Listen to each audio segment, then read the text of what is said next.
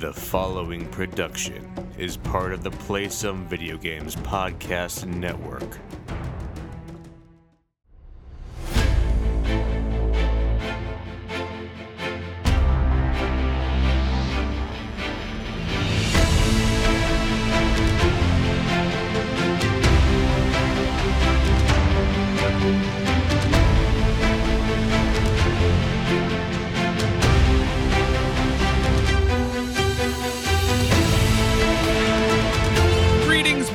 And welcome to Board with Video Games, the gaming podcast that strives for the right balance of coverage for games you play on your table and on your television. We're a proud member of the PSVG Podcast Network and thrilled to be part of the Dice Tower Network as well. I am one of your hosts, Kyle Hyman, and joining me on this co-op adventure, the guy who is my pumpkin, Josh Borboni. How are you this fine evening? I didn't read that part. Did you just add it recently? No, it's been in the notes the whole time. Oh, well, you made me blush. I'm doing good. All things considered, it's been 2 lazy days in a row, so I don't feel super accomplished, but I also don't feel terrible, so I'll take that as a win. Lazy days are important sometimes. You got to have those every once in a while to recharge the batteries, right? Yeah. I mean, I feel guilty taking lazy days at this point, especially with a 4-year-old, because that means it's a lazy day for him too. And you know, I feel obligated to make sure he's constantly engaged in tasks. But other than my guilt, it was okay. Okay. Well, I'm sorry you feel guilty about that. I had a coworker many, many years ago who was absolutely convinced that, and I'm going to be treading on thin ice here, but again, this is his opinion, not mine, that the reason that so many kids have ADHD and things like that is because we never allow kids just time to chill out, that we're always engaging them in something, always jangling something in front of them or showing them something or getting them from thing to thing to thing and constantly stimulating them when they're young. And as a result, they just can't chill out when they get a little bit older. Boy, do I ever disagree with that. Did this person not have kids? Oh, they have 6, I think. So, first off, I got chastised yesterday for making a joke that I had OCD. So the people who are listening that know this joke will think it's funny. So I guess you can't say that anymore. You can't say you have OCD because it's a serious thing that people have, which I don't disagree with. I think I have like marginal OCD. Like he didn't put his piece where he was supposed to on his board, and it was all I could think about. Yeah, but it wasn't OCD. Marcel doesn't listen to this, so I'd be shocked if he did. But then when I was like made the joke to say like I definitely have ADHD, he was like, "Yeah, you probably do." And I was like, "Wait a second, there's no doctors around to diagnose me." So ADHD is punching up now, apparently. I guess. Okay. I mean, always punch up, never punch down. That's right. But I was going to joke when we got a dog. And I used the same logic as having a child. I was like, we can train this dog to be chill, right? We can train this dog to just want snuggles and lay on the couch. Like that was the goal, right? Right. And then I think the same thing with my son. I'm like, I want him to be chill and relax and just to hang out with mommy and daddy on the couch or outside or whatever. Just to be able to do one thing and focus on that. In both times, it failed. Like, drastically. The dog that we tried doing that with, he's like my son. If dogs can be reincarnated into humans, that's what we got, because it needs to be one task, but they're doing 3 other things while the task is happening. Well, that's the ridiculous thing about dogs, though, too, is that dogs sleep most of the day. The vast majority of the day is dogs sleeping, but that's when we're asleep and at work. Yes. And they just sleep. So then we're all exhausted, but you come home and the dog's like, yo, I have done nothing other than wait for you to engage with me for the next 6 hours while I'm actually awake today. So that's why they're always like, let's do stuff, because they literally have slept for 18 hours. So, no big deal. I always wonder why my son is up at 5 a.m. full of energy, wanting to play Play-Doh. And I'm like, oh, yeah, because you go to bed at 6:30 p.m. In my head, I'm not thinking you're getting 11 hours of sleep. I'm like, why are you not sleeping later? Yeah. It all just comes back to me being selfish. It really is what it comes back to. Well, I think what it comes back to is you need to start going to bed at 6:30, Josh. You know, I've tried that. Waking up at 3 a.m. wide awake, not a fun experience.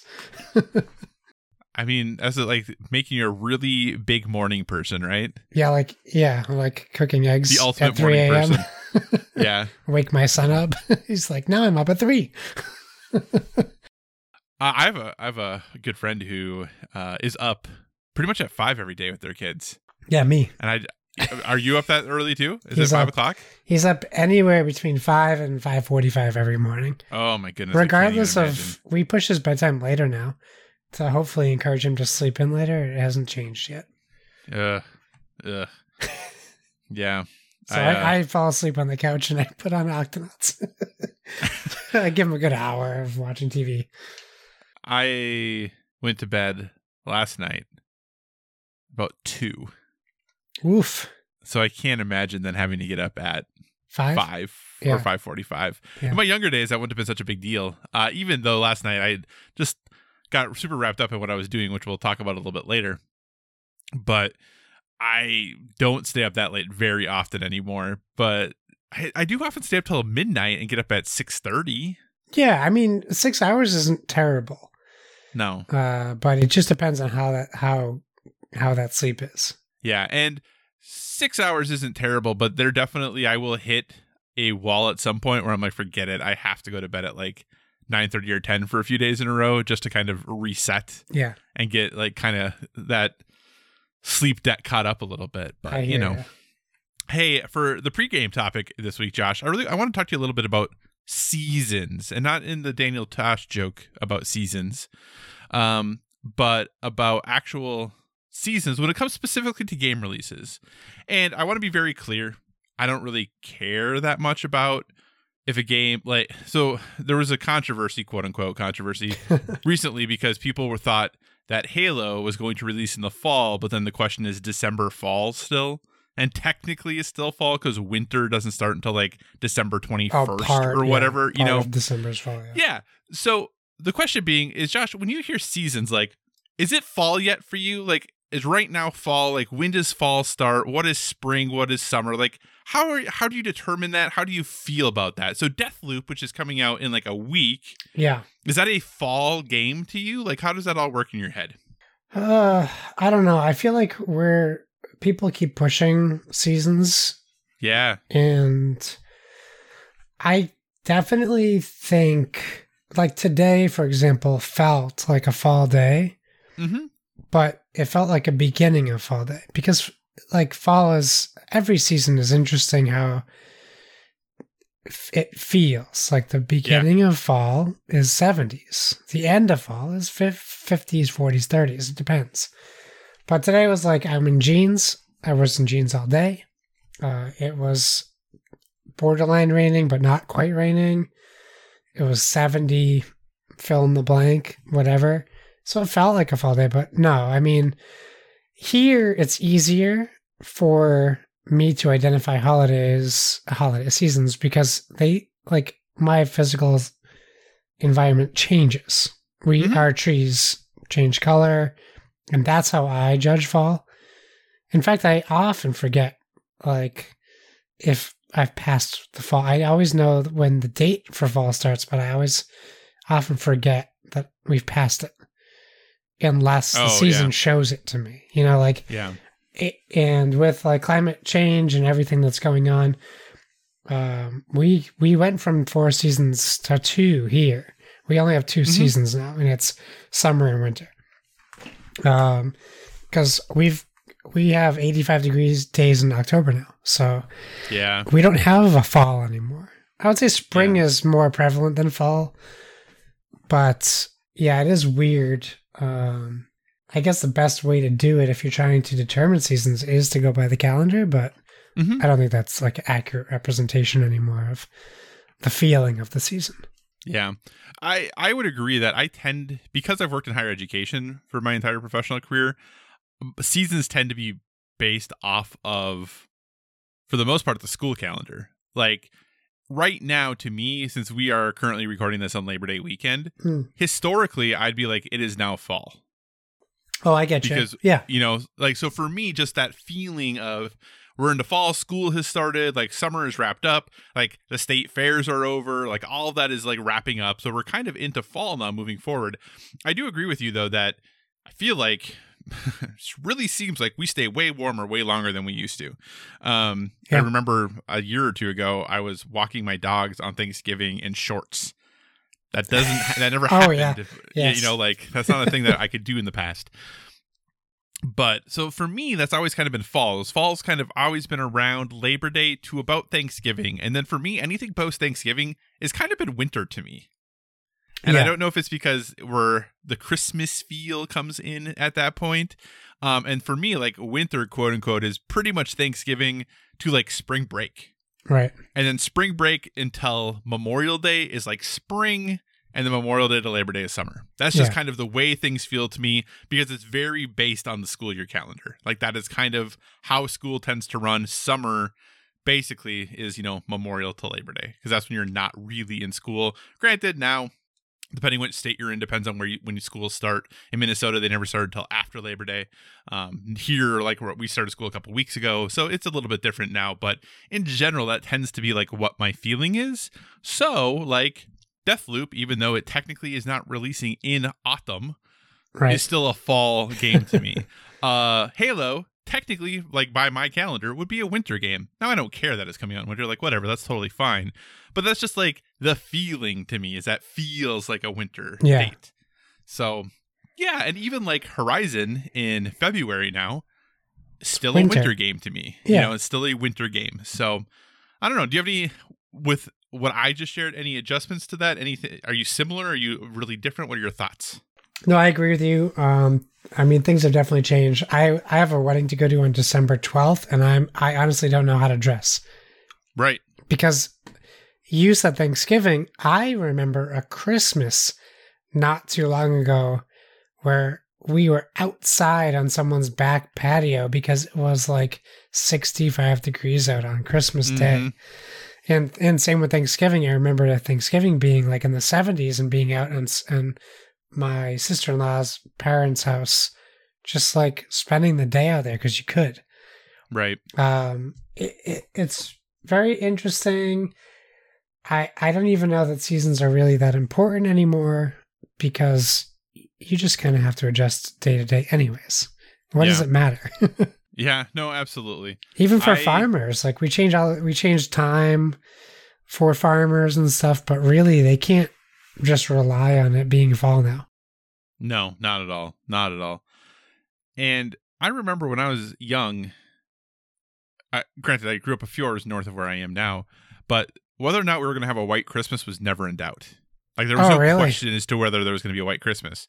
Now, every year, I'm like, I wonder if we're going to have a white Christmas. Yeah. So it's things have changed. Things have definitely changed. And obviously my recollections and my nice stories are not statistical proof of anything, but I feel like things are different. Sure. So cool. All right. Well, with that and talking about seasons, we're going to move on to the show proper. So thanks so much for joining us this week, everyone. As always, if you have any feedback, questions, or suggested topics, hit us up at Board with VG on Twitter, or check out all the awesome stuff over on the Instagram, also Board with VG. We're a proud part of Play Some Video Games, and PSVG is on Patreon. We are thrilled with the support you have given us there thus far. And if you'd like to monetarily support what we do, you can find us there at patreon.com/PSVG, just like some of our wonderful Patreon producers have, like Edwin Kahlo, AJ Pentecost, Chris M, Devin Tyus, Horse Girl 69 moved way up in the rankings as far as names being read, Joe Wilson, Josh Borboni, Nick Creature, Nick Fallhaber, Paul Calicote, RJ Kern, Stephen Keller, and of course, Zach Adams. We're also because they don't want to end on. They don't want you to end on saying that. That's why. I guess so. That is the decision that they made.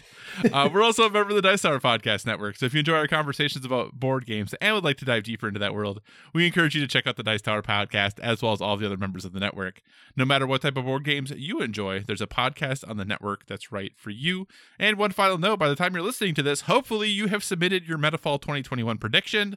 They're due in just a few hours from when we're recording this. So hopefully hopefully you got yours in, and we will be talking and giving you updates throughout the fall, so be on the lookout for that. Of course, though, we are going to go ahead and start the way we have been for the last few weeks. I kind of gotten back to you. Josh, what have you been playing recently? I finished my homework officially. I finished Dodgeball Academia just under 15 hours, which was kind of crazy because I thought this was going to be like a 6-hour game. And when I got to the 12-hour point, I was like, what am I doing with my life? I didn't get a perfect gamer score. There was a specific challenge that I couldn't beat, which was a solo tournament style, but only you play solo. You're going up against teams of more than 3 players at some points, and I just couldn't finish it. Maybe I'll be strong enough now. Really fun game, really satisfying ending. Very funny, tongue-in-cheeky style game that has a lot of like nods to video gaming and board gaming and stuff like that. And it acknowledges its over-the-top nature. You're a kid, by the way, who ran away from home because you were supposed to go to referee school, and instead you go to Dodgeball Academy, where lots of crazy things happen in the way. But yeah, I would say check it out. It was a ton of fun. I'm glad and fortunate that you gave me that for homework because, well, that was the randomizer, right? So thank you, Xbox. But yes, a lot of fun. I really enjoyed it. To continue on the Game Pass train, I started 12 Minutes, which a lot of people and the internet have been talking about. Mm-hmm. I don't like it, so I uninstalled it.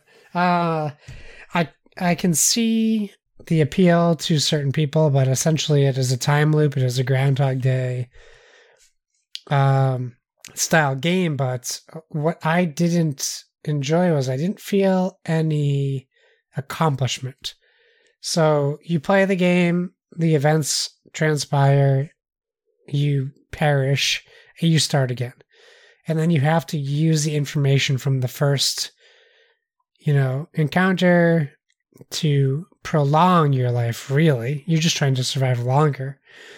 And you say the wrong thing to your wife, or you make the wrong move, and it just it's not satisfying. It's frustrating. And knowing that the small changes I did in the probably hour that I played, where I was like, okay, I'll do this. Okay, I do this. Okay, now I'm going to do this, and I want to do this with what I'm doing, but I'm not allowed to do it.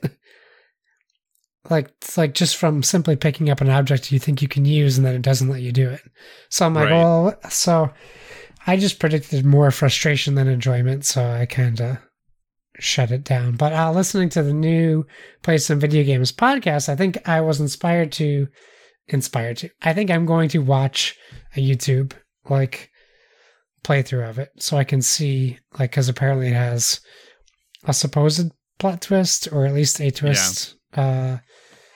Oh, great! Someone's beeping. We'll see. Can I ask you some questions about 12 minutes? Yeah, of course, really briefly?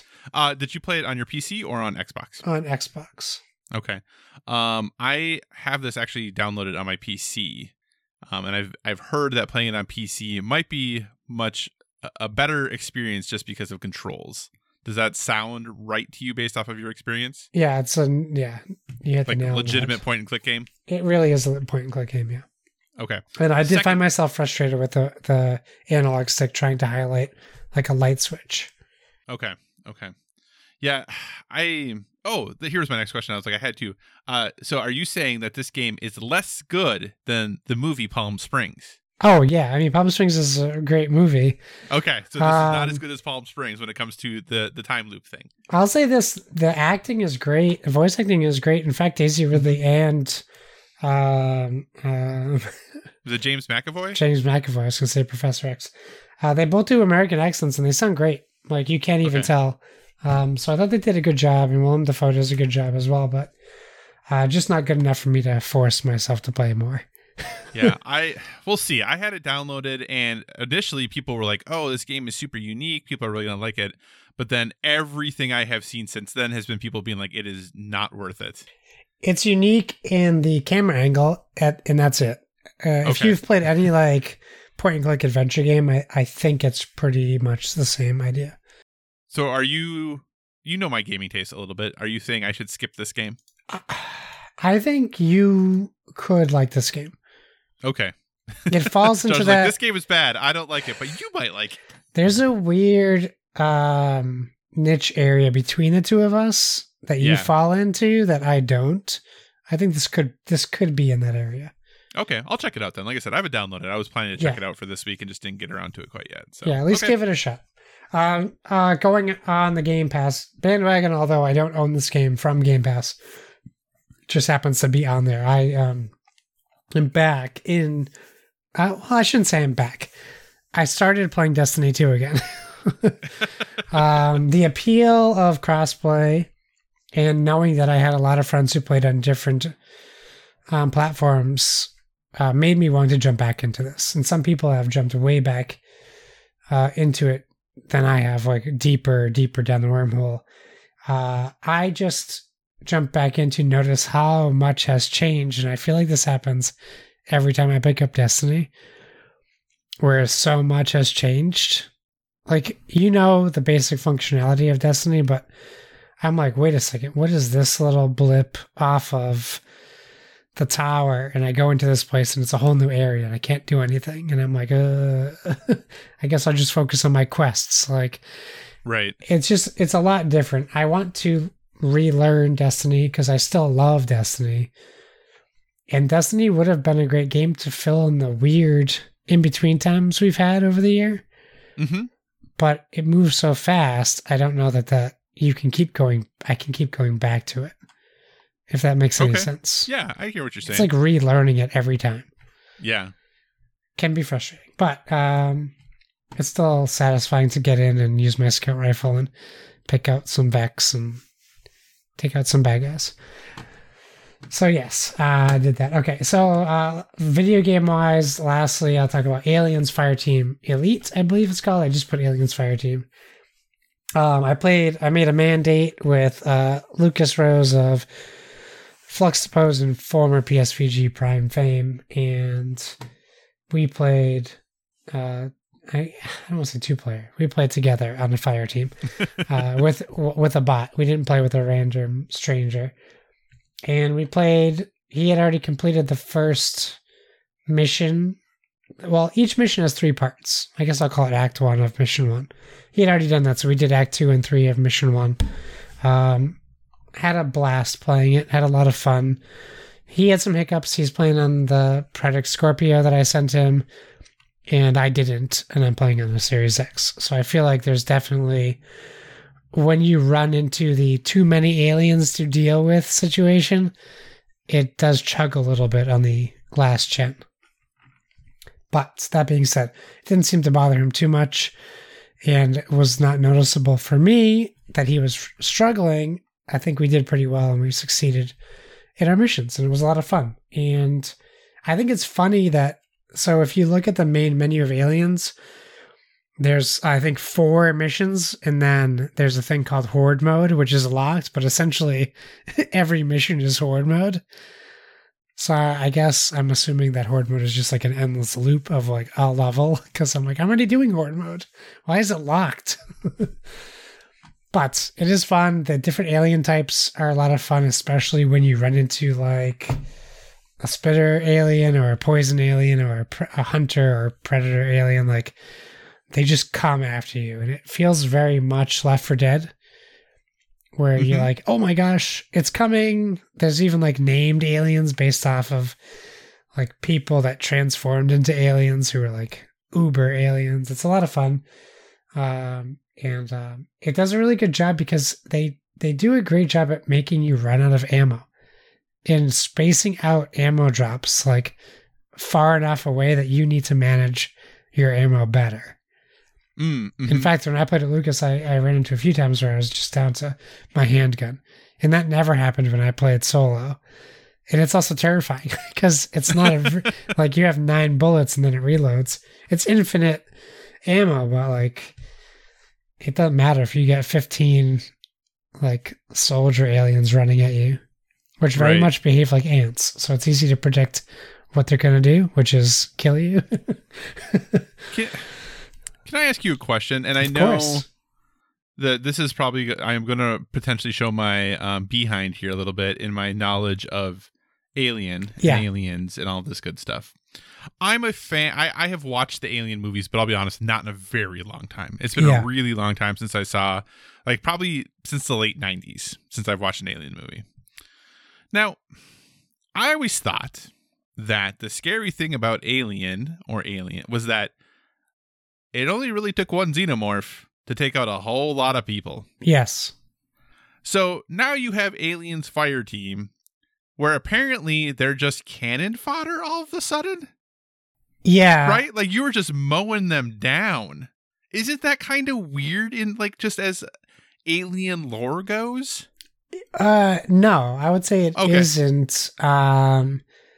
That Alien lore kind of dissolved after Alien. Like Aliens and all the future iterations, it really like eliminated the horror aspect and went to action. And like Aliens, like it's an onslaught of aliens.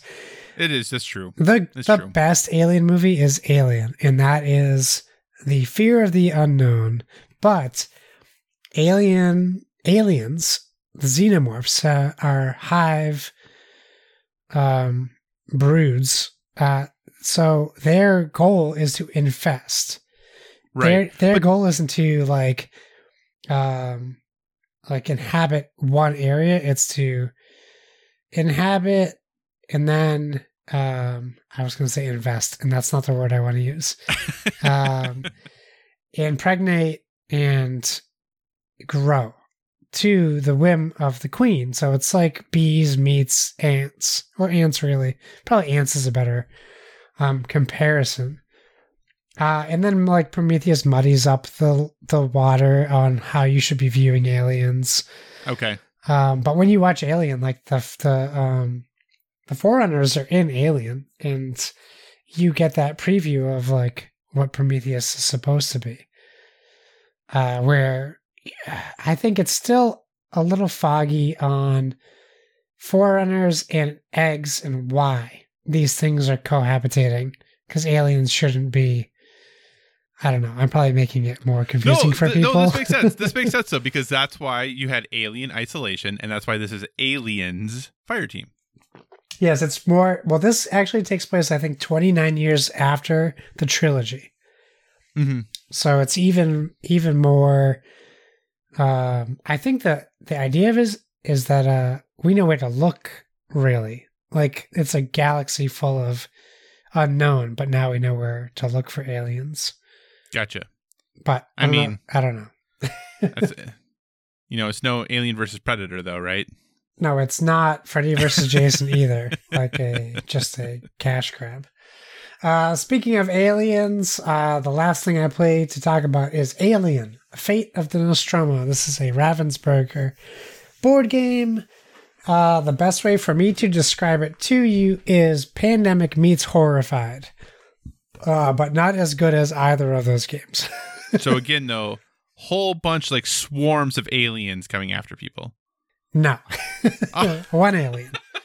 Wait, now we're back to okay. It is Alien, not aliens. I know, it is Alien.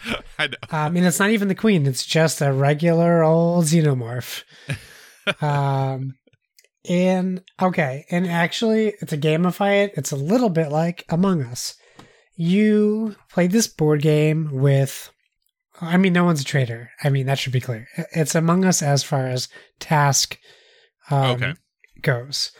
So you play, it's a 5-player game. We played 4, so we had one character that was out every game. We did randomly shuffle them every time we played a new game. We played 4 games until we finally won the first time. So you get objectives plus 1 to the player count. So we had to complete 5 objectives to get to the final mission. Meanwhile, you're being chased or hunted by the xenomorph as you move through the Nostromo. And what is happening is you're trying to craft weapons or items to either help you keep the xenomorph away or to complete your objectives. Some might be like have 2 people with an O2 canister in the workshop. For us, it was like have 4 people with the O2 canister in the workshop. But moving through the map is very much like Among Us, where only sometimes you can go up or down stairs, but a lot of corridors are blocked off. So you have to like manipulate your way through the board while avoiding the alien. The alien moves typically at the end of every person's turn. So you do however many actions your character has.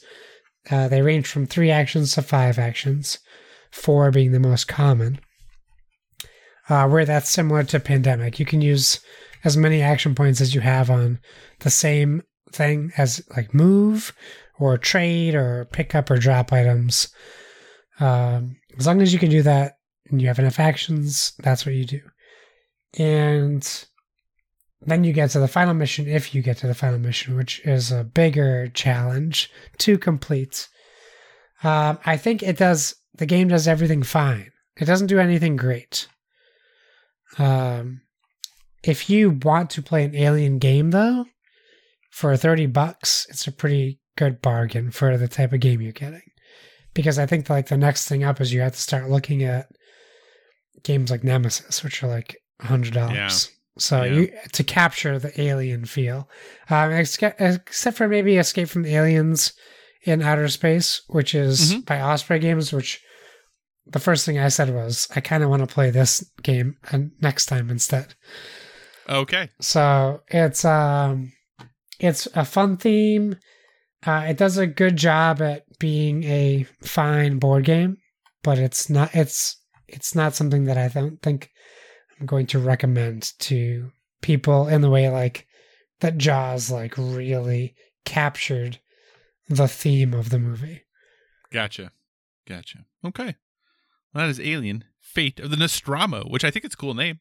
Yeah, it has a lot of good things going for it, just doesn't really deliver on them. Gotcha. All right, Josh. Well, for me, I've been playing 3 things that I wanted to talk about this week. The first one being dusting off and going back to talk a little bit about AC Valhalla. I did finish up the Wrath of Druids DLC. Nice. So now I have moved on to Francia for the next DLC, but I just kind of got there and then stopped. Excuse me. I will say overall, as far as DLC goes, the Wrath of Druids was pretty good. The story, I guess I don't really rely on Assassin's Creed to blow me away with twists and turns of storytelling. It was a pretty straightforward story. There was one kind of wrinkle at the end, and just like they have tended to do with these more recent games with Odyssey and Origins, just a little itsy bitsy bit of out of this world, since fighting not real things and some sensationalism in there, but still fun. Something I can't totally get over with this game though is I got back into it pretty easily. Like, really didn't have much issue with getting comfortable with the controls and everything. But I ended up going in, and there's this one optional kind of boss thing you can do that I ended up doing. And I'm my power level is like 300 something right now. But the boss was like still above me. Like, the boss was enough above me that its name was red. Like, oh, you should be careful. Like, this is going to be hard for you. And I absolutely smote that thing. Like, it just wasn't really that challenging. So I don't know if just the combat is that straightforward in this game compared to, because I do remember like in Odyssey and Origins, like every once in a while you'd get yourself into a little bit of a tight situation, and I just really never feel like this happened with me in Valhalla. Like I very, very rarely, if I am even paying attention remotely, been put in a tough situation. So yeah, I mean, if to wrap my thoughts up on it, if you enjoyed AC Valhalla and want more of that, definitely go ahead, check it out. There is a couple interesting new little wrinkles. You do get some new cast members, if you would, into the world of Valhalla that are interesting cast members. And I could see potentially, since they have added another year of DLC for 2022, those people playing roles, hopefully, in some of those things, because there might be some neat things they can do with that as far as trade and some other things that they have added. So, like I said, if you have AC Valhalla, looking for more of it, I think Wrath of Druids is pretty good. I haven't started Frankie, the France one yet. Why am I blanking on the name of it? But anyway, I haven't started that one. Siege of Paris, that's what it is. I haven't started that one yet. So I don't know if I'm saying, yes, go ahead, buy the full season pass. But, keep an eye on it. If it becomes affordable or goes on sale, something like that, might be something to at least check out. The next game I played then is I picked up this little game called Splitgate. Josh, have you heard of Splitgate at all? I have. I'm very interested to hear your thoughts because I keep thinking about trying this game. Okay, so listener, if you aren't familiar, Splitgate is kind of I don't want to say it's the hotness of the moment, but it's definitely a game that is kind of on a lot of people's radars right now. It is a free-to-play first-person shooter that what everyone is saying is that it is Portal meets Halo. Yeah. And for the most part, it is, I would say, with a slight dash of Unreal Tournament. Just a little kiss of Unreal Tournament. So I picked it up, I played a few hours. This is why I was up until 2 a.m. last night, if that tells you any idea about it. Josh, I really like this game. I like this game a lot. I am somebody who, I can't even tell you the number of hours I played Halo 3 multiplayer. It was a lot of hours, hundreds and hundreds and hundreds and hundreds of hours of Halo 3 multiplayer. And I get a lot of the feeling of that while I'm playing this game. The reason I say Unreal Tournament, a dash in there, just because you do have like a jetpack. So there's a lot of like quick, like sustained, like up, turn, move, shoot down type stuff that's going on. Like in the olden days, from what I remember Unreal Tournament when I was in college playing it. So that was a long time ago. Movement and how you were turning and looking, it was very vertical, and there was your ability to go vertical, not just like I am running up this thing, but you can jetpack up and all that good stuff. So that's why I feel like where that kiss comes from of that. But I don't want to say it's a shameless ripoff of Halo, because it really isn't, but it has all of the Halo game modes and things that you'd expect. Like there is just straight up team deathmatch, there is oddball, there's SWAT, there's VIP. So there's all of these shoddy snipes. Like there's all these very traditional game modes that are just built in. And one of the things they do that's really interesting is when you log into the game, it puts you through kind of a general training just so you can know how everything moves and how everything works, how to use the portals, all that good stuff. And then after that, until you reach level 5 or level 10, one of the two, it just puts you in like ostensibly a mosh pit playlist of those different game modes, and you can't change it. You have to just have to kind of play through them because they want you to know how to play all of those game modes. Yeah. And initially, it definitely is mostly against bots. My first couple games were definitely very bot heavy. But after that, probably about game 3 or game 4, I started seeing more actual players. And then after that, it was pretty much all other players that were in it. Now, the downfall so far is that since this is the quote-unquote casual playlist, there's really not any matchmaking considerations as far as skill goes. Now, I know skill-based matchmaking in the Call of Duty world is a big hullabaloo, but in this game, like literally as a level 5, I was going against people who are like level 60. So just map knowledge and things like that that you can't really make up in that, like shooting skill for sure, but map knowledge, especially when the whole thing that's the wrinkle of this game is portal placement, right? Like you can shoot a portal. So basically what you can do is with your bumpers, your left bumper would put like one portal here, your right bumper would put the other portal. So it's an orange and purple portal. Yeah. And then you can see between them. Now, it's not on every surface. There are designated surfaces that they can go through, that you can put them on.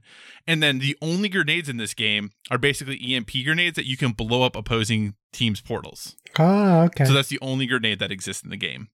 And then with a push of the left D-pad, it gets rid of your left portal, and the push of the right D-pad gets rid of your right portal. So that way is how you move them around. Now, the easy way to explain how this works is there's one specific map that I can think of, don't know the name of it. I think there's like 11 or 12 maps that at launch here, that it's basically like 2 spires in the middle that each team spawns in. And on the sides of them, though, are surfaces that accept portals. So what you basically can do is like turn around, run out the back of your base, put one portal there, right out the back of your base, kind of look and see, and as far as you can see, you can throw portals. So like literally you can put a portal all the way on like the side of that other team's base and then just turn around and look through your portal and you're looking right into their base and you can shoot at them. So like that's kind of like the gameplay loop of like why these portals are so important. Yeah. And then honestly they can shoot back at you through them as well. So it's not like you're like invincible through there, but they can shoot right back at you. But also like if you are in a firefight, you can have one of your team members like portal behind the other team and just come out. And that was one thing that in one of the game modes, like the team I was on, this is the hard part. There were games that were like 50-47. There was one game we lost 50-7. Oof. Like it was rough. And I went 6-2 or something like that. Yeah. Because I was just like, this is just completely ridiculous. Like the entire team was all people who had like the beta tester like screen name thing. So I was like, oh goodness gracious. But like literally like we spawned and one of the people from the other team like portaled right behind the team and just like killed, and nobody even turned around to like shoot at them. And I was like, oh boy, this is gonna be rough. So then I just kind of admittedly kind of camped out the rest of the round because like this is gonna be over real quick. But so that part is pretty rough. But overall, if you like Halo, if you like Portal, if you liked Unreal Tournament, if you'd really enjoy any of those games, I think Splitgate is a ton of fun. I will say I don't know that the art is for everyone. It's in season 0 right now because I think it's technically still in early access. But like I said, it is free to play. You don't have to pay any money for it if you want to. All the money that you can pay for the battle pass, all is for cosmetics. But you're gonna be at especially if you played Halo, you're gonna be at home because the gun that you start with, the carbine, feels just like the DMR. You can pick up a battle rifle that feels just like the BR. They have an assault rifle that feels really similar. There is a rail gun that's a lot like the laser. Yeah. They have a shotgun that feels like the shotgun sniper. Like all of that stuff pretty much is there. So you're going to be really at home if you played a lot of Halo. So since it's free to play, like I say go for it. Like I think it's an easy recommend to pick up. I do believe it is, I think it's cross-platform. I think it's cross-play. That was going to be my question for you. Yeah, because you can create like, if it isn't right now, I think it's going to be in the future, but I'm pretty positive it is because you can create like a Splitgate account and have your Splitgate friends separate from your like friends list on your console. So I'm pretty positive it's crossplay. But yeah, like I said, if you're into a multiplayer shooter, that's all it is. There's no campaign. There's no nothing else. I think definitely give Splitgate a shot. Nice. It's quite a bit of fun. So the board game then that I have been playing, Josh, finally got ye old Sleeping Gods to the table. The game designed by Ryan Lockett and published by his company Red Raven Games. This was a game that was a Kickstarter a year or two years ago, something like that, quite a while ago. Came out, actually shipped this year. So got it earlier in the year in the mail. And just kind of been waiting on getting into it. Now, what Sleeping Gods is it is a campaign game. And one thing that I think makes Sleeping Gods pretty different than most other campaign games is it's 1 to 4 players, but there are 9 characters in the game. And no matter how many players you have, all 9 characters are always being played. Oh, no. So, which actually I think is okay because it makes it really easy to add additional players or remove players because you are just taking those characters and shuffling them to new people. Now, it is a little cumbersome because that means that I have 4/5 characters that I am always keeping track of because the captain of your ship is always controlled by whoever's turn it is. Yeah. So they're always like the extra player, but so they kind of go back and forth between who's controlling them. But back to the campaign part, one thing that's super unique about this game is that I've played a lot of quote unquote campaign games, right? Where you have this chapter and you go through these things, and then once that chapter is done, you reset, you get things going, and then you start the next chapter of the game. That does not happen in Sleeping Gods. In Sleeping Gods, you have a deck of hundreds, I think it's a couple hundred quests. And as soon as you complete a quest, it tells you to pick out a different quest. And you just keep going. And you might have multiple quests active at a time, though. So there's really never an end or a chapter end. Like, you just keep going. And you just, as the people playing the game, decide when you're done. And then there's a way for you to kind of save where you're at and put the game away and then take it all back out. But there's not really like, oh, we're just going to do one chapter today. Like, that's not a thing that happens in the game. And it's very both unique, but also slightly off-putting because you really have no idea how much progress you're making. So the goal of the game is you are adventurers in 1929 who you are caught in a storm on your ship and transported to this mystical world where your job is to awaken the sleeping gods of the world so that they can send you home. And in order to do that, you have to go discover totems. So once you get a certain number of totems, I don't know how many yet, you can then awaken these gods to hopefully be sent home. So literally all these quests are you talking to someone and then they're like, oh, I heard that so-and-so at this place that's kind of over by this location might know something about it, about where a totem's located, or might have a map where some totems are. So you're like, okay, that quest is completed. So my new quest is now to go find this village, which is northeast of this port.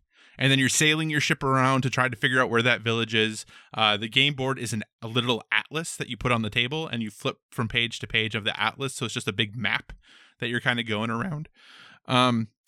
So it's really interesting. On your turn, you have ship action. So you go through and you do a ship action, which is like gaining resources, maybe healing some people, a whole bunch of different little ship actions that you do. Then you have an adventure kind of that occurs, and some of them are very, very simple that, you see a crate in the ocean and you try to pull it on board and see what it has, or you just let it go. Because most of ours have been pretty simple so far. They do get more... There's different categories of them. We haven't gotten to the like more extreme categories. And then after that, you have 4 actions that you can choose from that you take, and you have to take 2 on your turn. That include like traveling, moving your boat, exploring, going to port, which is like for repairing your boat, healing your characters, relieving them of their fatigue, kind of all of those different things. But when you explore these different areas, these are where you kind of get into combat. The combat that they do is really interesting, is it'll tell you to take specific creature cards out of a creature deck that is ordered from 1 to like 150. And I'll say like grab creature card 31, 32, and 33. And then you take the cards and you put them right next to each other.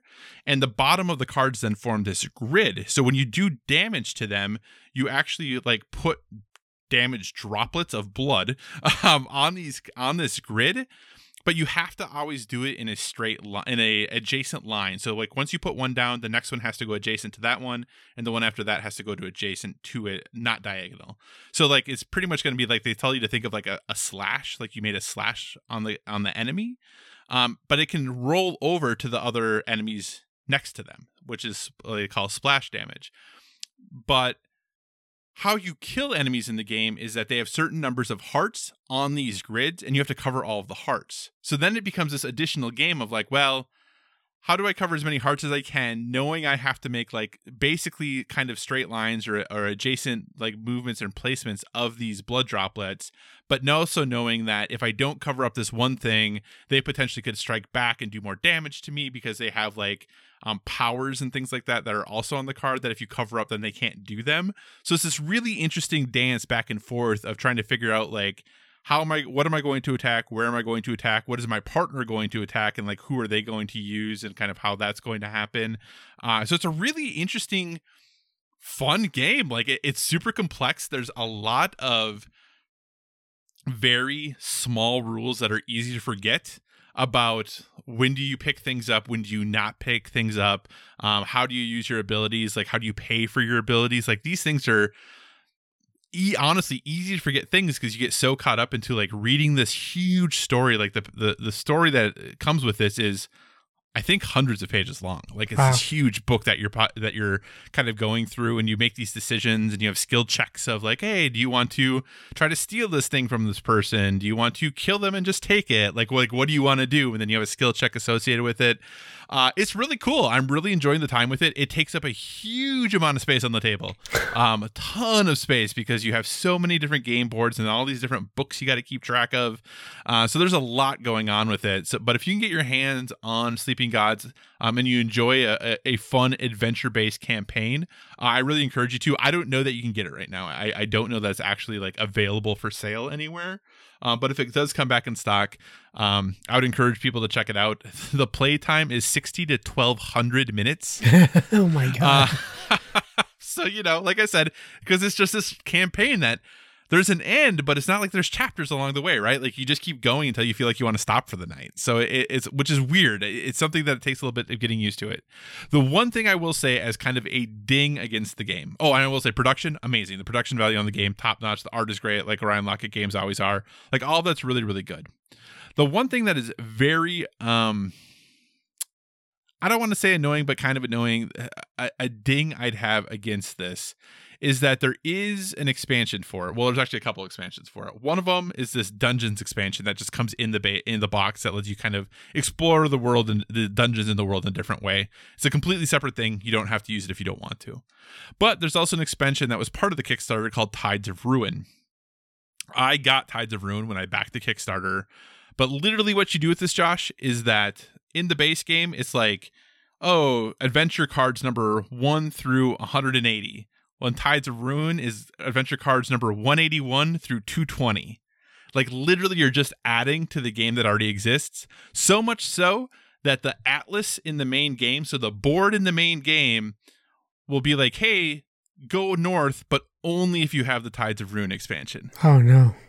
So like you literally will kind of potentially feel like if you just have the base game that you're quote unquote missing out on content because it's built into the base game to be like, hey, you can go this direction, but only if you have this expansion. It definitely feels like that thing we sometimes accuse video games of doing, of like cutting content so that you could add DLC.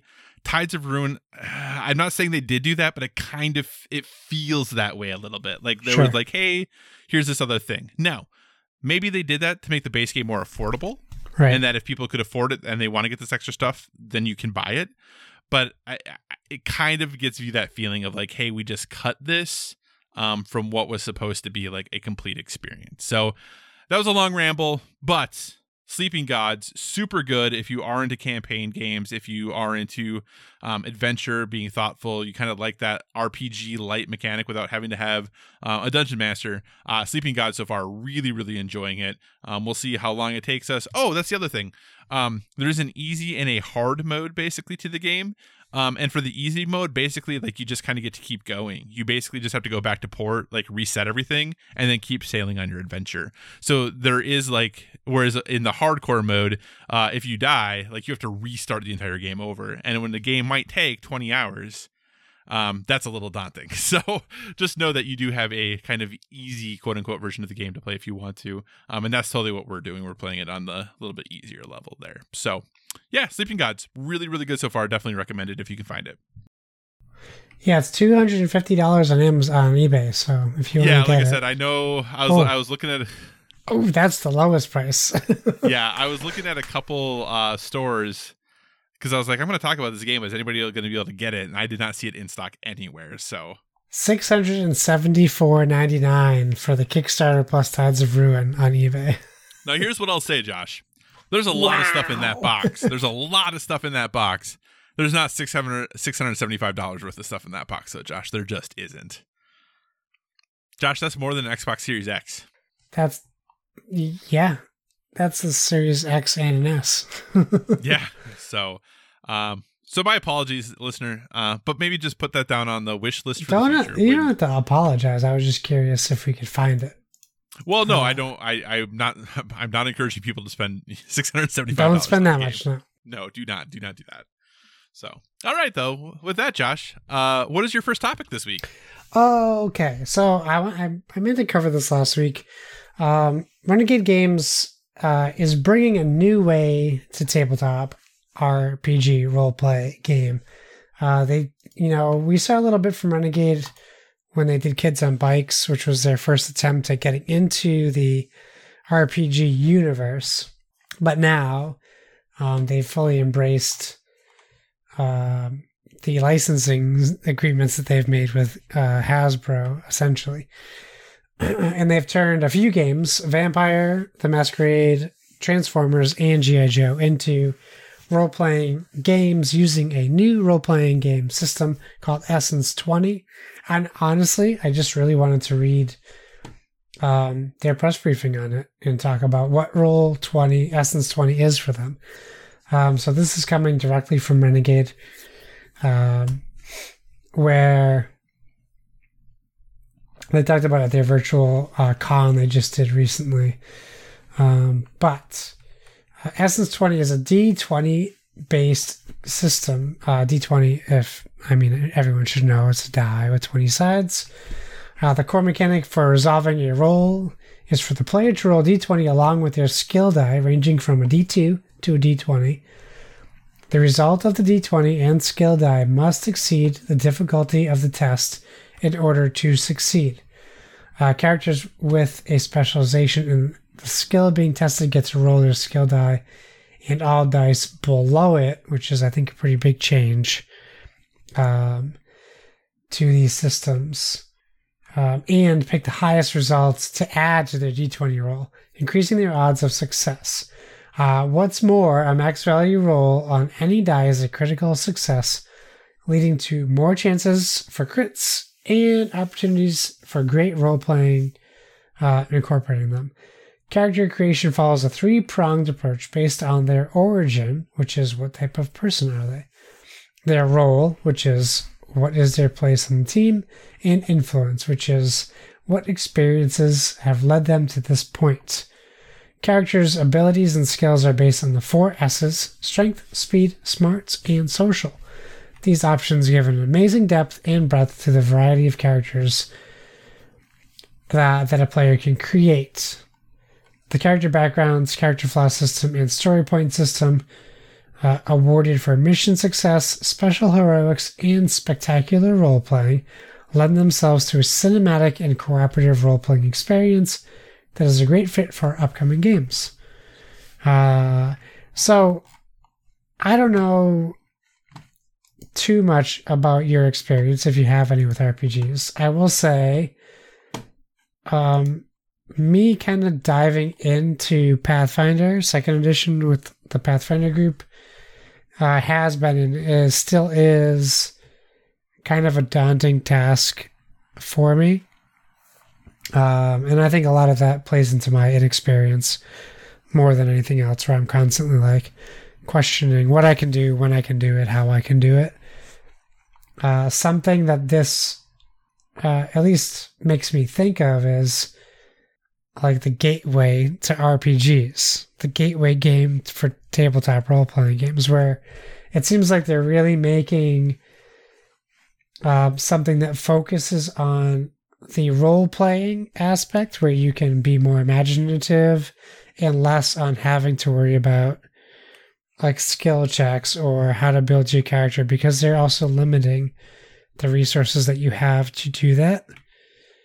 Where I like the idea that, I mean, if where we are now in our Pathfinder campaign, this kind of sounds like easy mode to me, but I don't want to sell it short on that, because I think if I got in on this system when I started, it would be a different story.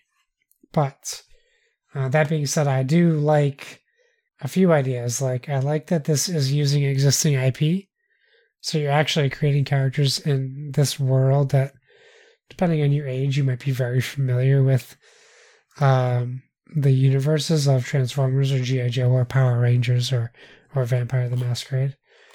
But I also like that it lets you create a character in that world as well, so you're being unique to that set of characters or missions or whatever. Does the Essence 20 system, does it say anything to you? Does it mean anything to you? Does it make you want to try an RPG more or less, or neither? So I have always wanted to try an RPG. So this doesn't necessarily change that significantly. What it does do, though, it makes me wonder, how do people ever decide what RPG they're going to play? Because there feels like there's so many different systems out there, and there's so many different directions you can go when it comes to playing a tabletop RPG, that I don't know how people decide. And I think that is almost one of the biggest contributing factors as to why I haven't ever played one is I don't know if I'm going to pick the right one, right? Yeah. Like this is something you do for the long haul, right? Like you go in, and granted, you can't have one-off adventures. Like that's not something. It's not like you can't do that. But most people, when they're getting into these, it's the intent that this is going to be a campaign that just continues, and you just keep going with it, right? Now, on the surface, when I read this as someone who has not played tabletop RPGs, I can say that what they said and how they explain it makes perfect sense to me. I'm like, I can follow all of that. So I do think that is helpful, that when I read that, I'm like, oh, I can understand how that works. That makes sense. So that is nice. That is something that helps kind of break down a little bit of a wall there. I don't know that any of the IP specifically that Renegade has are RPGs I would want to get into as far as their licensed IP. Sure. I do think that they have some other RPG games that I find interesting or potentially interesting as far as thematic goes. We had talked about Kids on Bikes back in the day. I think that is a really interesting potential perspective on an RPG and something I would like to check out. They also are the ones who do Overlight, which I think sounds kind of cool.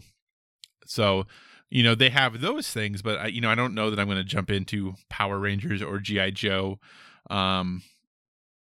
or Vampire the Masquerade. Maybe I would. I don't know. But on the surface, those don't jump out at me. Yeah. But Josh, as someone who has and is playing, tabletop RPG stuff, is this something where you think you'd want to be experiencing this I don't want to say necessarily instead of Pathfinder, because obviously who you play with matters. Yeah. But would this be something where maybe you'd be like, hey, I feel confident enough of my experience playing Pathfinder so far that I feel like I could jump into a group of novices, of other people who are novices with tabletop RPGs, and do a system like this? Well, I'll say this. There is nothing that I have done in Pathfinder that I feel confident about. I constantly feel like I'm messing it up or not doing something right. But that is definitely a me problem. I do think back to our conversations between me, you, and Lucas, trying to think about maybe trying to do a Skype tabletop RPG, and originally, and maybe even still, I think that Weave is a great system for that, but this does definitely does sound like another easier option where you're limiting how much you need to know to run a game or be part of a game. Kind of like the intermediate, this is how you play a tabletop RPG game. So I love that. I love their initiative, no pun intended, on putting together the system and trying to make it work with what they're putting out. So I do give them credit for that. And I would love to, if I wasn't so terrified of going to a convention right now, I would love to check this out at PAX Unplugged, but that ain't going to happen this year. I hear you there. Anything else about their new Essence 20 system you want to talk about, Josh? No, I don't think so. Man, I will say though, Renegade seems like they are continually pushing things forward pretty hard. Yes, in all aspects of what they're doing. Yeah, they do not seem like they are settling one bit. That is for sure. All right, Josh, for my first topic this week, we're going to take a look at Kickstarter for the first half of 2021. This is from an article by Thomas Bedeau. I think that's how you'd say that last name. Over on Medium. But it's an analysis of Kickstarters for 2021 for the first half of the year, looking both at board games and video games, though definitely predominantly at the success of board games. So just kind of reading from a couple things right here. I'm not going to read the entire article, but you can go check it out, like I said, on Medium if you want to. But the article says, quote, if anything, there's a slight, I'm going to back up here, sorry. Looking at the data per semester, it is obvious that the ongoing trend in growth for tabletop games has not slowed in 2021. If anything, there's a slight acceleration, with 11%, with a plus 11% number of funded projects increase from the second half of 2020, which had a plus 10% increase from the previous semester. So basically, 2020, second half of 2020 went up from the first half of 2020, and now the first half of 2021 is even higher than the second half of 2020 was. So gaming is growing as far as projects on Kickstarter. it continues later that says tabletop games projects raised more in the first half of 2021 than during the entirety of 2017. Yeah. There's a good chance that by the end of the year, we can say the amount of money raised in Kickstarter by tabletop projects has doubled in 4 years, especially when a hit success like Avatar, the tabletop RPG, is not appearing in the numbers shared. Oh, okay. And that thing made almost $10 million. So that was a big thing.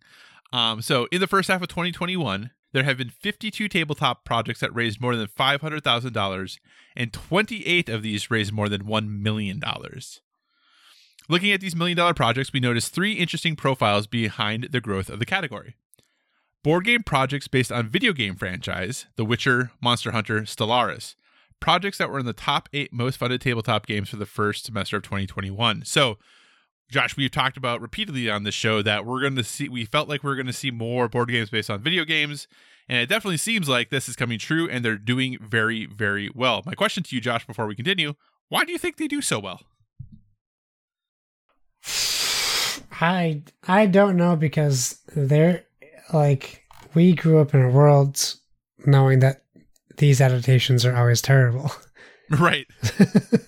So it's very interesting, but I guess I would say they're, almost exclusively miniatures based games. So they're really, to me, it seems to be more delivering in the collectible aspect than the gameplay aspect. At least that's why I can say I own Horizon. But I don't know. It's very interesting.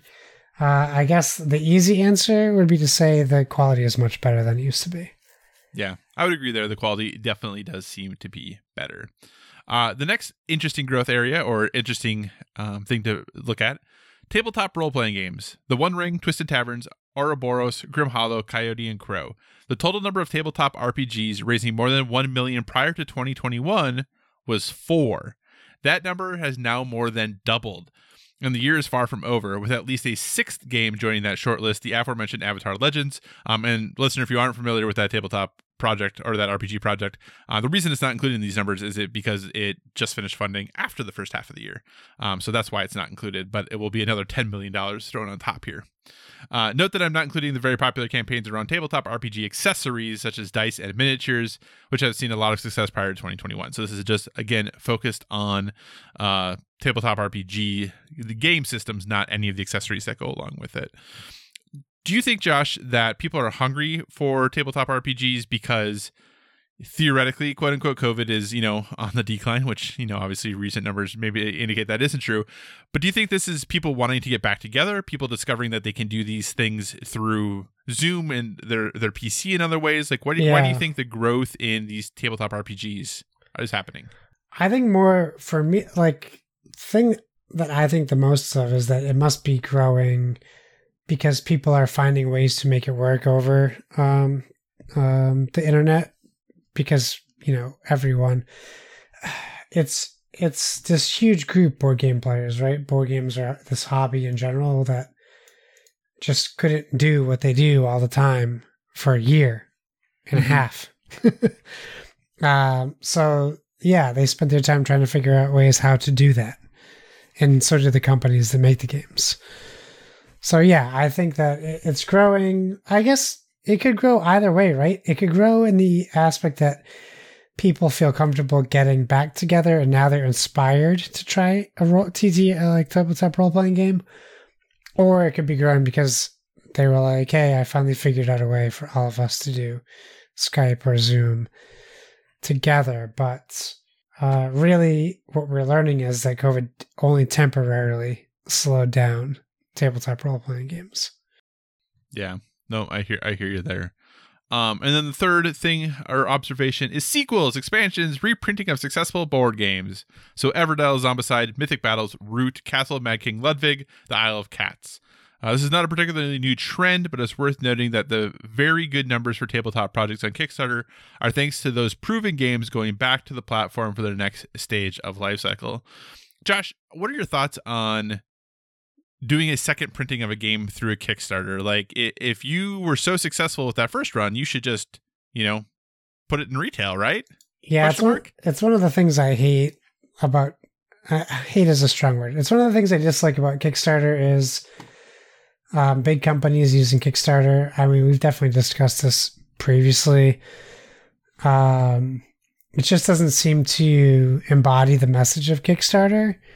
Mm-hmm. And if you're a company that wants to put out a second printing or a deluxe edition, that's something that you should be basing on your numbers. You shouldn't be putting it up on Kickstarter, taking away money from smaller designers. But that's just me. Like, obviously there's people who disagree with that sentiment. But yeah, all right. Just put out your second edition and put it in retail stores. Nope, I hear that. One interesting thing to note, though, is that beyond the $1 million plus projects, though, all other funding tiers, with the exception of the under 10,000 tier, raised less money and saw fewer projects funded.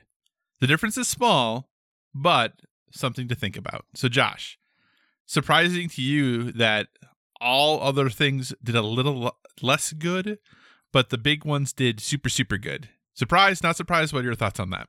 I mean, surprised in regards to the fact that anything was successful in this past year. So yeah, yes, true.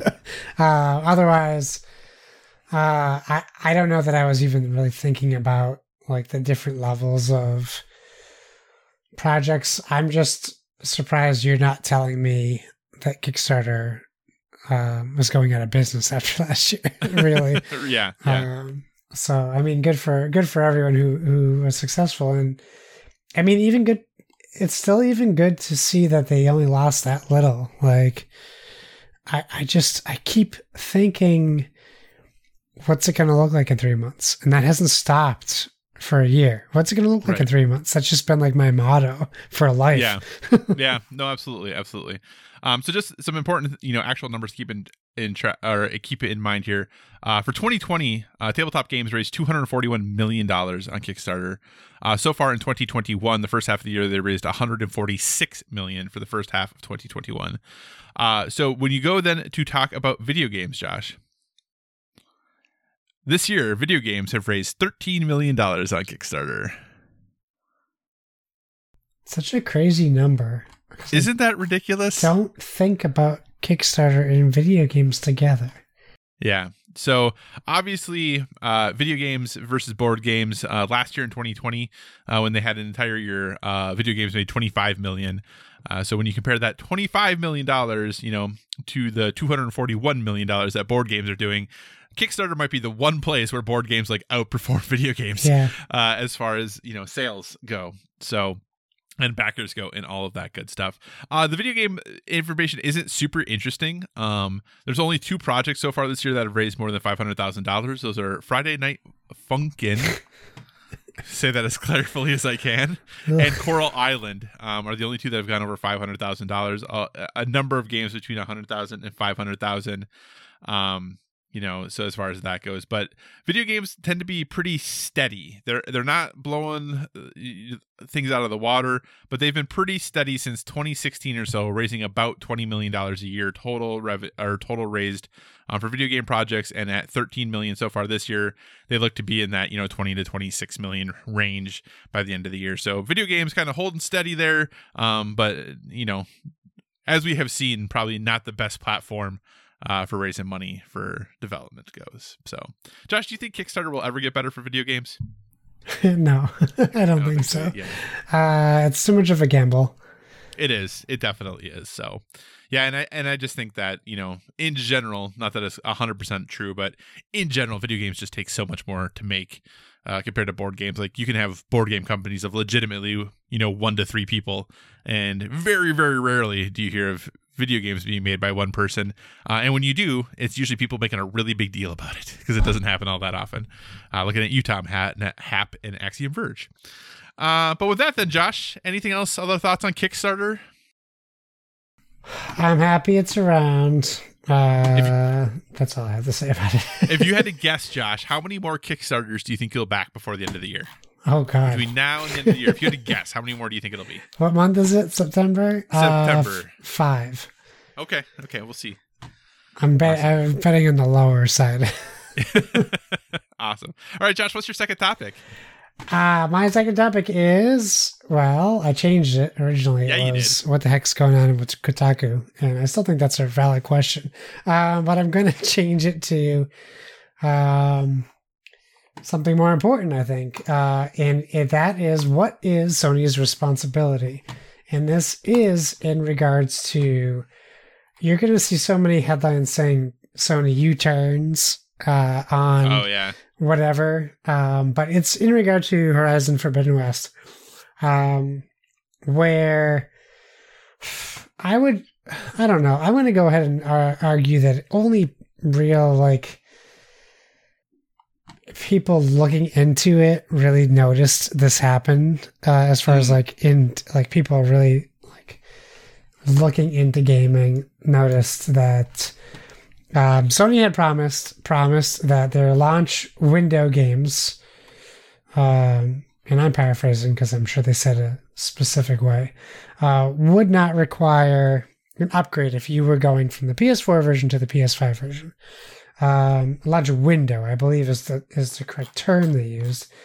And originally, Horizon Forbidden West was in the launch window for what they determined to be, I guess, the fiscal year. It's not even the fiscal year. It's whatever time they determined it to be. Yeah, whatever the time they said it was going to be launch window. Who knows? Yeah, whatever that was. So they said they did say, well, Horizon is now falling out of our launch window time that we determined. Yeah. So they released the pre-orders. This is when people started to notice, well, wait a second, I have to pay more to get this game on the PS5 if I'm buying it on the PS4, which was $10 more. Yeah. Okay. So $10 more if you bought the PS4 version to get, essentially, pay the same price you would be paying for it on the PS5 anyways. Right? It was $70 PS5, $60 PS4. Yeah, but I feel like there was I feel like you had to do something special to get the cross-generational package or whatever Correct. it was. If you wanted the cross-gen, it was $80 to get. You had to buy the digital deluxe or deluxe edition at $80, right. So you could get. So they didn't offer you, like Ghost of Tsushima, a flat-out $20 or $10 upgrade cost to play the game. You had to buy $80 or above. So I ask you the question I titled this: what is Sony's responsibility? So for me, a lot of the problems that came up were people being mad that Sony promised this before the PS5 even launched. Right. And that it was in writing on a blog post that they would honor this. And then now that they weren't, for me, I don't even know that I'm mad about that aspect of it, because they're using their wording that it fell out of that window, of time, where they said it would be covered. Now, maybe I might want to fight against the "what was your window of time" specifically argument, but really what it comes down to is trying, and this is something I wrote in the Discord, really thinking about the people getting mad about this, not trying to single out who is getting mad, because I don't think the people getting mad fall in the window of people, the group of people I think should be mad, whereas the people who have a PS4 right now, who have the money to get a PS5, but they just can't get one.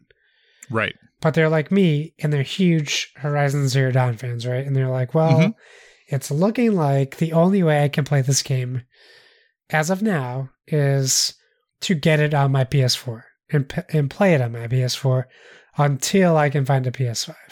Right. And in that regard, I think it is bad that I would have to spend either $80 to get the PS5 version, which I can't play, or spend $60 and then have no way to upgrade my game unless I rebuy it at $80 to play it on my PS5. Well, $70. 70. Oh, yes. Yeah, you're right. It would actually be cheaper just to buy a new version of the PS5. Right, exactly. So I do sympathize with those people, and I do think that it is unfair for them. Where do you stand on this whole thing? Well, I don't think people should have to pay to upgrade. It's just my general thought on that. You know, like if you bought the game, you should be able to play the game no matter what system it's on. That's kind of the way it goes. Now, theoretically, you can do that, right? Like you can buy the $60 PS4 version and then play the PS4 version when you get your PS5. You can still do that, right? You can still, it's still an option available to you. But in general, you shouldn't have to pay to upgrade to the PS5 version of the game, which theoretically, you know, how much additional difference is that going to be there?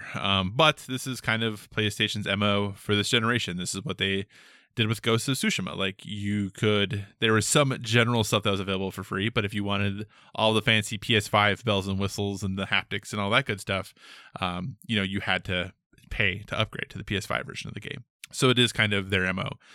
In general, like I said, I don't like that, but if they are going to go down that road, which now they very clearly are, at least be clear in your messaging about it. Yeah. Like that to me is the most important thing. And I think they have that now going forward. I don't know why this was so hard to get to that point. I know some people are really on the board with Sony trying to be greedy. I think that gives Sony too much credit, to be totally honest. I think they just messed up. I think just someone didn't realize that it was the wording they had used before, and they're like, oh, here's what we're going to do. Like, I genuinely believe that wholeheartedly. Someone just didn't know. Because if you had followed Sony and PlayStation for long enough, bumbles and missteps like this happen way more than they should for companies making billions of dollars. Like, way more than they should. And I genuinely feel like someone just didn't talk to someone, or someone forgot that they had said they were going to do this. Now, I will say, yes, the term launch window is super nebulous. I would argue, though, that 15 months probably isn't past launch window anymore. Yeah, I think we're probably out of that at that point. But either way, that withstanding, I don't think people should have to pay for upgrades. I think what you're going to see now is a whole bunch of people buying the $60 version that only have PS5s. Yes. Yeah. Because why would you buy the $70 version when you can upgrade for free? Yeah, 100% correct. So you just said it. Sony has now U-turned on their stance, and if you buy Horizon Forbidden West on PS4, you will be able to upgrade to the PS5 version for free. Not only that, but Sony did come forward and say all first-party exclusives that are cross-gen, meaning releasing on PS4 and PS5, both digital and physical, will now offer a $10 digital upgrade option for PS4 to PS5. That covers God of War. I guess I would say optimistically put Gran Turismo 7. You still don't think that game's ever coming out? I love your commitment to that. I love your commitment to it. There's no way it's coming out on PS4. I'll tell you that for sure. I think we have a better chance of seeing PS5, PS6 compatibility. For Gran Turismo 7. PS5 Plus. And any other exclusive cross-gen PS4 and PS5 titles published by Sony Interactive. This also very important to note. You cannot own a PS5 digital edition and take advantage of this. Yeah. So don't be like me and think like, hey, I'm just going to get the digital edition because it's cheaper. I'll never run into problems in the future where that will be inconvenient, and I will have to consider spending another $600 on a new PlayStation 5. Definitely, that won't happen to you. I mean, I am pretty disappointed, though, that they didn't let me upgrade from my PS4 Pro to a PS5 for only $10. That is a pretty That would have been a great deal, yeah. I know. I'm very disappointed by that. GameStop would have let you do that, though. Okay, so that's it. That's Bored with Video Games' official stance on Sony upcharging on their games. Well, and just to let you know, Josh, like, you're not gonna have to pay for this game anyway. I got you. Well, you don't have. I mean, I just pre-order the $300 collector's edition of it. You did. Never mind. Never mind. So you don't have to pay for it. Oh, okay. I guess I don't now. That's so weird. I was totally going to pre-order this game at some point, but I guess, you're discless. I got a digital code headed your way. Code. Yeah. Hey, but you still get the fancy steelbook to show off to people. So a display case, it says too. Steelbook display case. Yep. All right, Josh. For my last topic, I didn't even put in the notes. I put surprise topic because I have two things and I'm going to propose them both to you, and you just got to pick one of them, and that'll be our topic. Sound good? Okay. Sure. So option number 1. Most anticipated. We did obviously the Metafall stuff, but the topic is most anticipated or the games we're looking forward to most this fall. Okay. So that's one topic. Second topic is, as you may know, dear listener, pretty much the same day that Sony announced, hey, here are pre-orders for Horizon Zero Dawn, they also announced that this coming Thursday, they're doing a PlayStation showcase. Not a state of play, but a showcase. So, Josh, the second topic option is us, just like we made some designs for E3 for some companies, designing PlayStation's showcase for this Thursday. Okay. Which of the two topics would you like to tackle? Oh, I feel like I'm less prepared for the first topic, so we should do the second. We should do the state of play. Okay, excuse me, Josh. Showcase, not a state of play, a showcase. All right, hold on. Let me change my prediction time.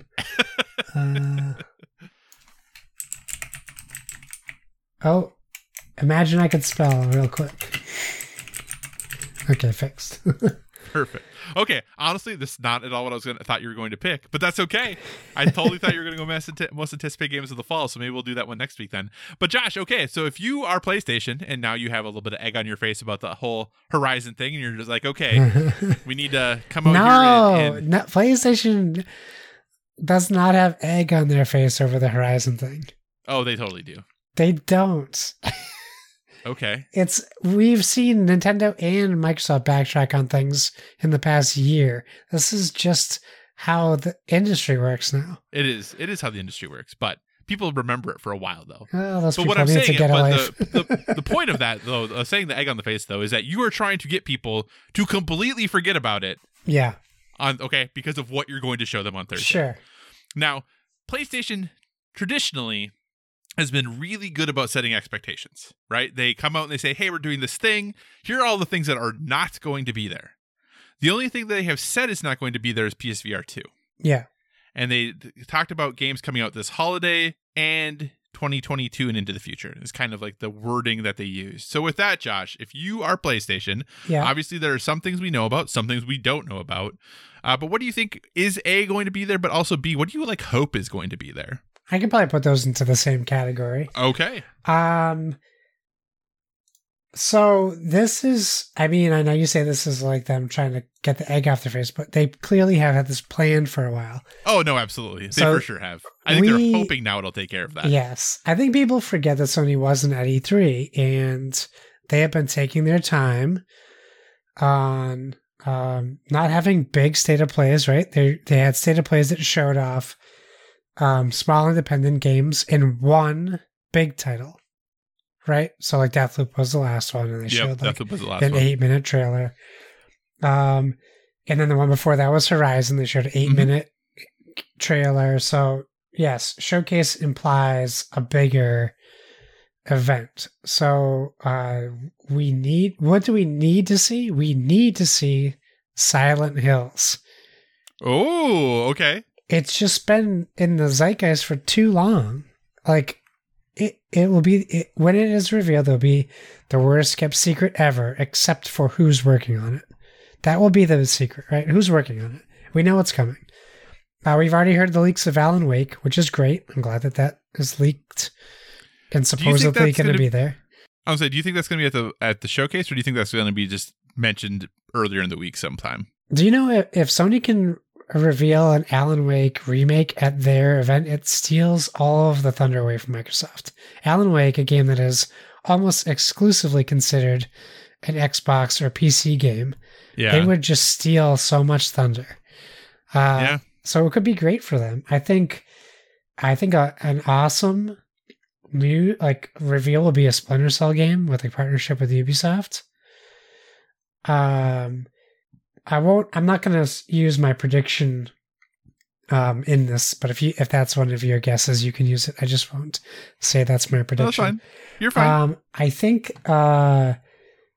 we get a God of War gameplay tease, just a little bit, some voice acting, maybe kind of like Horizon, maybe like an interaction, maybe teasing boy grown up.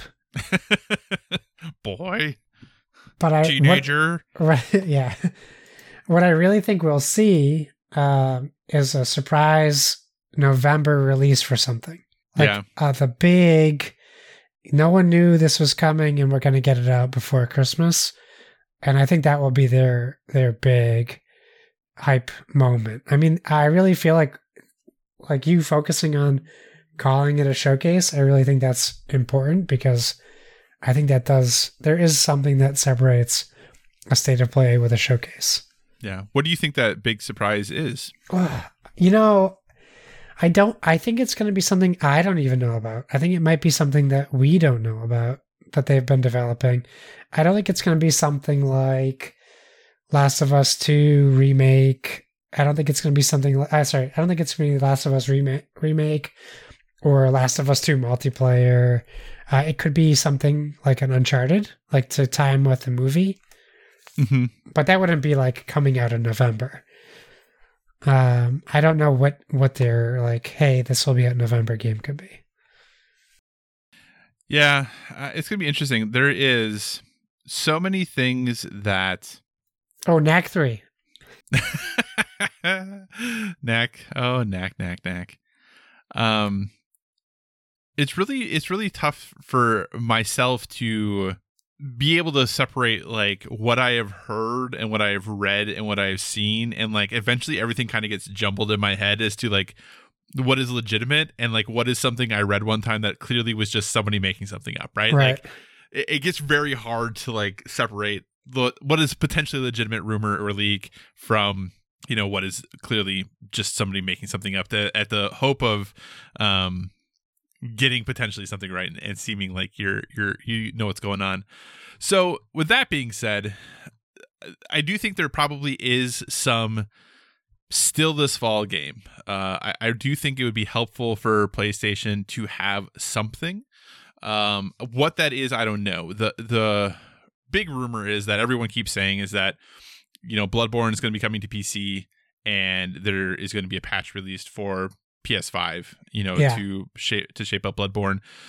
We'll see. I don't know that that's groundbreaking news. There are definitely people who want that. Tied to that, though, too, is also the rumor of Uncharted coming to PC. So, there are people who are saying that, hey, we're going to hear a bit more about their PC strategy at this. I feel like that would be a mistake, because most PlayStation people don't want to hear about what you're doing on PC. Not that I care, but some people get really up in arms about that. So it's trying, though, to focus on, like you said, some sort of classic PlayStation game coming back. We've heard about potentially Infamous returning. We've heard about potentially what was it? Resistance Collection is the other thing that has been making the rounds again. But again, these are just people who might be saying things. So what I would really love to see, or what I really expect to see, is yes, God of War, I think, will be there. I think without a shadow of a doubt, I'm pretty confident. I feel like that's the thing I'm most confident about, is that we will see a God of War trailer, so that we can kind of see what's going on with that game. I would like to see an update on Returnal. I would love to hear about potentially some DLC for Returnal, and I could also see them being like, hey, we're going to release an update also soon that allows you to do a mid-run save or something like that, because that is definitely the thing that is asked most about, and I think the biggest critique of Returnal is that, and to show you're listening to the fans per se. That's something I definitely could see. I do think we'll have something that people aren't going to be super excited about, like the upgrades for GTA 5, that new version of GTA 5 that's coming for next gen. I think something like that is going to be there, just to kind of maintain those relationships that they have. So I think that's going to happen. We'll definitely still see something for, or I think we'll definitely see something for Deathloop, Kena, those games that are still coming in short order after the showcase. I think will be there. But I feel like the big thing is we're going to see Naughty Dog's multiplayer Factions 2, whatever it is. Yeah. I think it's time to spring the lid on that, or the supposed remake / remaster of the first The Last of Us. I kind of feel like that kind of is poised at this point, especially if that's something that can still happen this fall.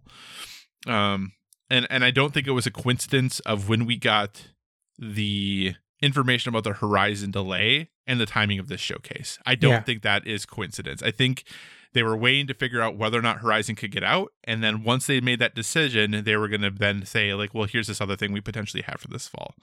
The Metal Gear Solid, Silent Hills remake stuff that's out there, could any of that happen? Sure. The Blue Point acquisition, could that happen? Sure. Like, all those things.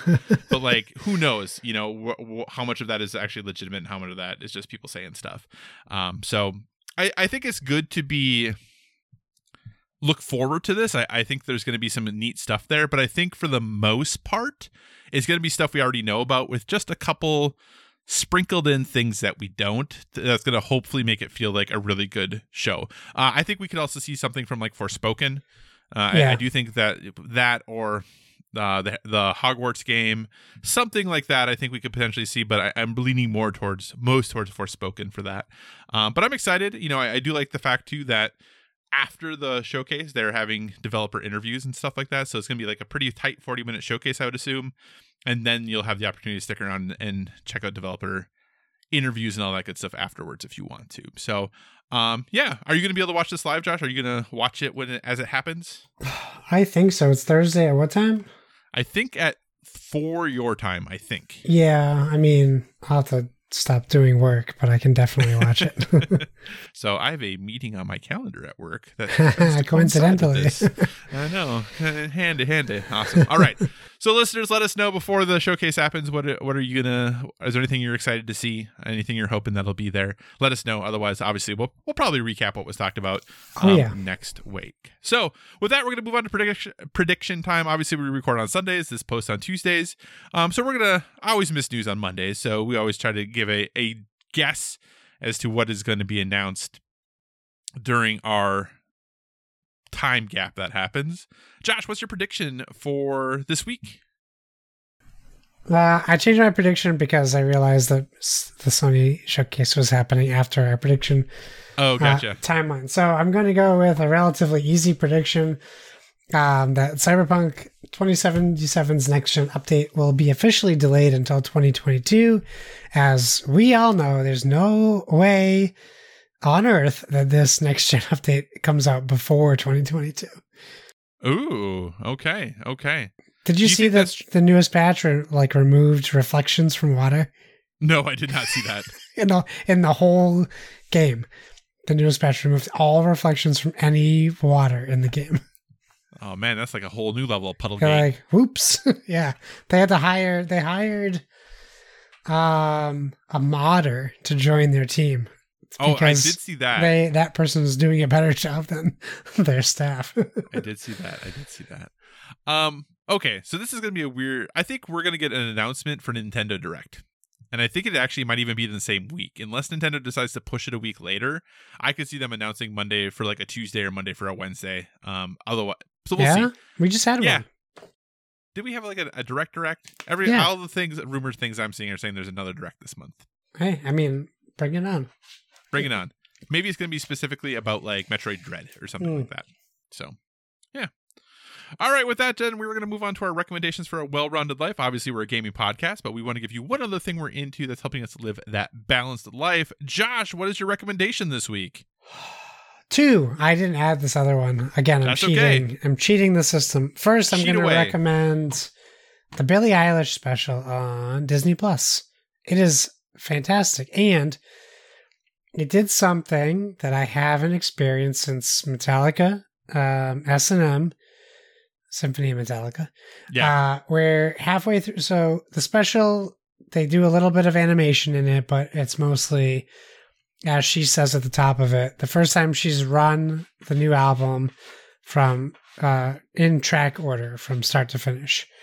And it's filmed at the Hollywood Bowl, which is an incredible place to film something. But about about halfway through, she brings in the Philharmonic Orchestra, and it plays over and with the second half of her album, which really made me enjoy a lot of those tracks even more than before. And you can kind of tell some of it's maybe I don't want to say lip synced, but you know how they have to dub and things like that for specials, where you can kind of see a little bit. But not only did I watch it myself, but the next morning I watched it with my wife and my son, because with the exception of a few swears, there's pretty much no swearing. There's a couple songs that have it, but he was dancing. He was loving it. It's very cool. I really enjoyed it. And then Only Murders in the Building on Hulu. This is something I didn't really know where this was going to go. I enjoyed the premise. But this is a show acted and produced by Steve Martin, Martin Short, and Selena Gomez, which, if you think that's a weird pairing, you're right. It is. I grew up in a pre-Selena Gomez world as far as acting goes. So I never saw her really act in anything. I haven't even seen Spring Breakers. So I'll say this. There are parts in this show where she is a phenomenal actress. Mm-hmm. And there are parts in this show where I feel like she's never acted a day in her life. And I'm sure that's just has to do with COVID filming and scene stuff. But she delivers lines like I would deliver lines in a film or show. And this is a show. There are 4 episodes out now. They release on Tuesdays, but they did drop 3 episodes on release day originally. It is about these 3 people who don't know each other, who are connected through meeting briefly a person who was murdered in their very fancy, very expensive apartment building in New York. And they decided to start a podcast because they're all drawn together by a very inspired by serial podcast. Okay. It is fascinating. It is funny. It is interesting. I also think you need to enjoy Steve Martin and Martin Short's humor to enjoy this show. Take that as you will. But yeah, Only Murders in the Building on Hulu, and Billie Eilish, Happier Than Ever special on Disney+. Awesome. Well, those sound like 2 great recommendations. My recommendation is a documentary. Imagine no that. way. I know, right? On Netflix called The River Runner. And this is a documentary about someone who was one of the best kayakers in the world. Did a lot of first descents, did a lot of things that no other kayakers had been able to do. And kind of his story and kind of who he was, how he was able to support himself being a kayaker, and just kind of what happens when life happens, and things go on, and then coming back to the sport years and years later, and him reconciling with how he was when he was the best, now going in and not being the best. And the example he set, and whether that did or did not continue on to the current generation, and really looking at your circumstances from a very different lens. So it is an interesting take on that. If you're into extreme sports, obviously I think that's going to help a little bit with this, but the documentary is meant to be much more insightful and thoughtful than that. There is one comment made towards the end of the documentary that I was like, that is dangerous, what they said, but then they clarified it at the very, very end. So I was like, okay, because I was like, well, I was going to recommend this, but I'm not going to anymore, because he says something that I was like, what? And then they clarified later what he meant by that. So, yeah, so if you're into or interested in seeing people kind of be at their best about things and be, really at the pinnacle of a sport, and then have to potentially work their way back to that, and kind of what that means for everyone and how you overcome obstacles on the way, and you want to see some sweet footage of people doing ridiculous things in whitewater on kayaks, The River Runner on Netflix. Check it out. Nice. Josh, what do you say we wrap this show up? Thanks for joining us, everyone. In addition to finding us on Twitter and Instagram at Board with VG, you can find us on Facebook at facebook.com/boardwithvg. So feel free to give us a 5-star rating over there. Also, if you want to communicate in the more long form or you're just not feeling social media, please feel free to email us at boardwithvg@gmail.com. We tag our stuff with hashtag boardwith3g, so please use that hashtag as well on all social medias so we can see what you're playing or what you're up to. And whatever podcast service you're listening to us on, we encourage you to give us a stellar rating. That is, whether you're downloading us from the Dice Tower Network feed or our very own standalone Board with Video Games feed. In lieu of my plugs, I will once again plug the Play Some Video Games podcast. It is officially back. You can search for Play Some Video Games. The first episode is now out officially for everyone. If you are a patron, you do get early access.